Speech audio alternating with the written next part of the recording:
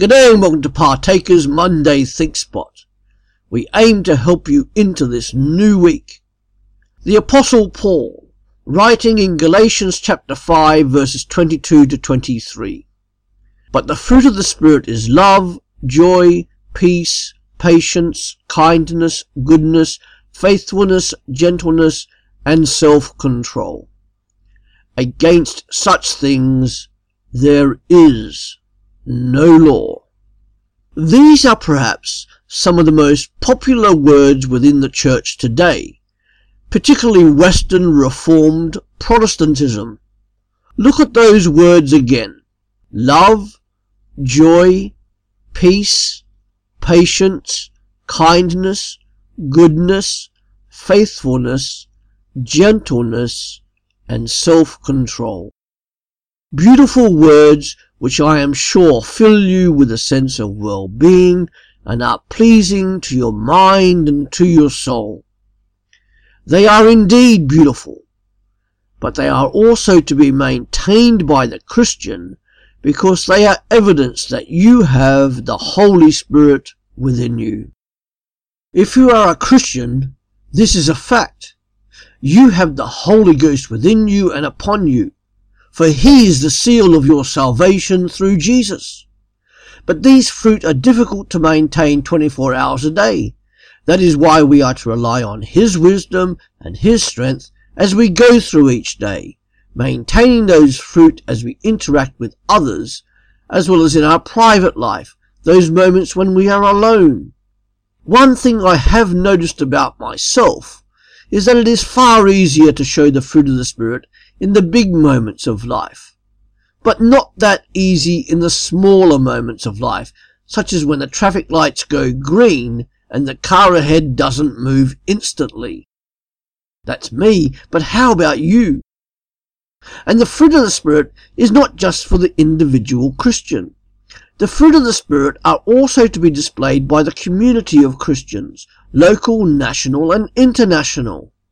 For instance, if another Christian, even one from a church that is not the one you attend, is feeling unloved, it is your responsibility to love them, to show that you love them, regardless of any doctrinal disagreements. You may not be able to love them in your own strength, but you can by using the power of the Holy Ghost. Ask him and he will help you. As I said, the fruit of the Holy Ghost is not just for the individual Christian to show, but also for groups of Christians to show. Your church, for instance, is to exhibit the fruit of the Spirit, and all the churches in your town are to exhibit the fruit of the Spirit. In your town, in reality, there is only one church, a church made up of all the churches in the town.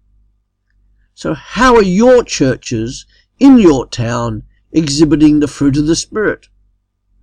By doing so, you are a witness for Jesus Christ, a bright, shining light of God in your town as a group of churches. When you partake of the Sacrament of Communion with other people, there is power in the bread and wine. Whatever your view of the sacrament of the bread and wine, whether you think they are only symbolic of Jesus' blood and flesh, or if you think they are the actual body and blood of Jesus, there is power because Jesus is there. The Word is there. It has a psychological effect. It has a spiritual effect. There is a promise. Jesus said he would be there, and he is. So when churches from different traditions get together and take the Sacrament of Holy Communion together, despite the doctrinal disagreements, there is power. Power to show the communal fruit of the Spirit. Remember, Paul is writing to a group of churches in Galatia, not a lone individual or even a solitary church. The churches in your neighbourhood, town, state, and country are to be a bright light for that neighbourhood, town, state, province, and country. Can you imagine the witness for Jesus Christ if his churches were seen to be working together despite minor doctrinal differences. That would be a wow factor, wouldn't it? So go this week to be a light for Jesus Christ. Go be a light for Jesus Christ this week and beyond, as an individual, a group, or a gathering of churches. God loves you, so go tell and show others that God loves them too. Go show love, joy, peace, patience, kindness, goodness, faithfulness, gentleness, and self-control to others. Go show the light of God to those outside the church, to those inside the church as well. Thank you and have a great week. Come back to Partakers, www.partakers.co.uk, where every day there is something new added to aid you as a Christian disciple in the 21st century.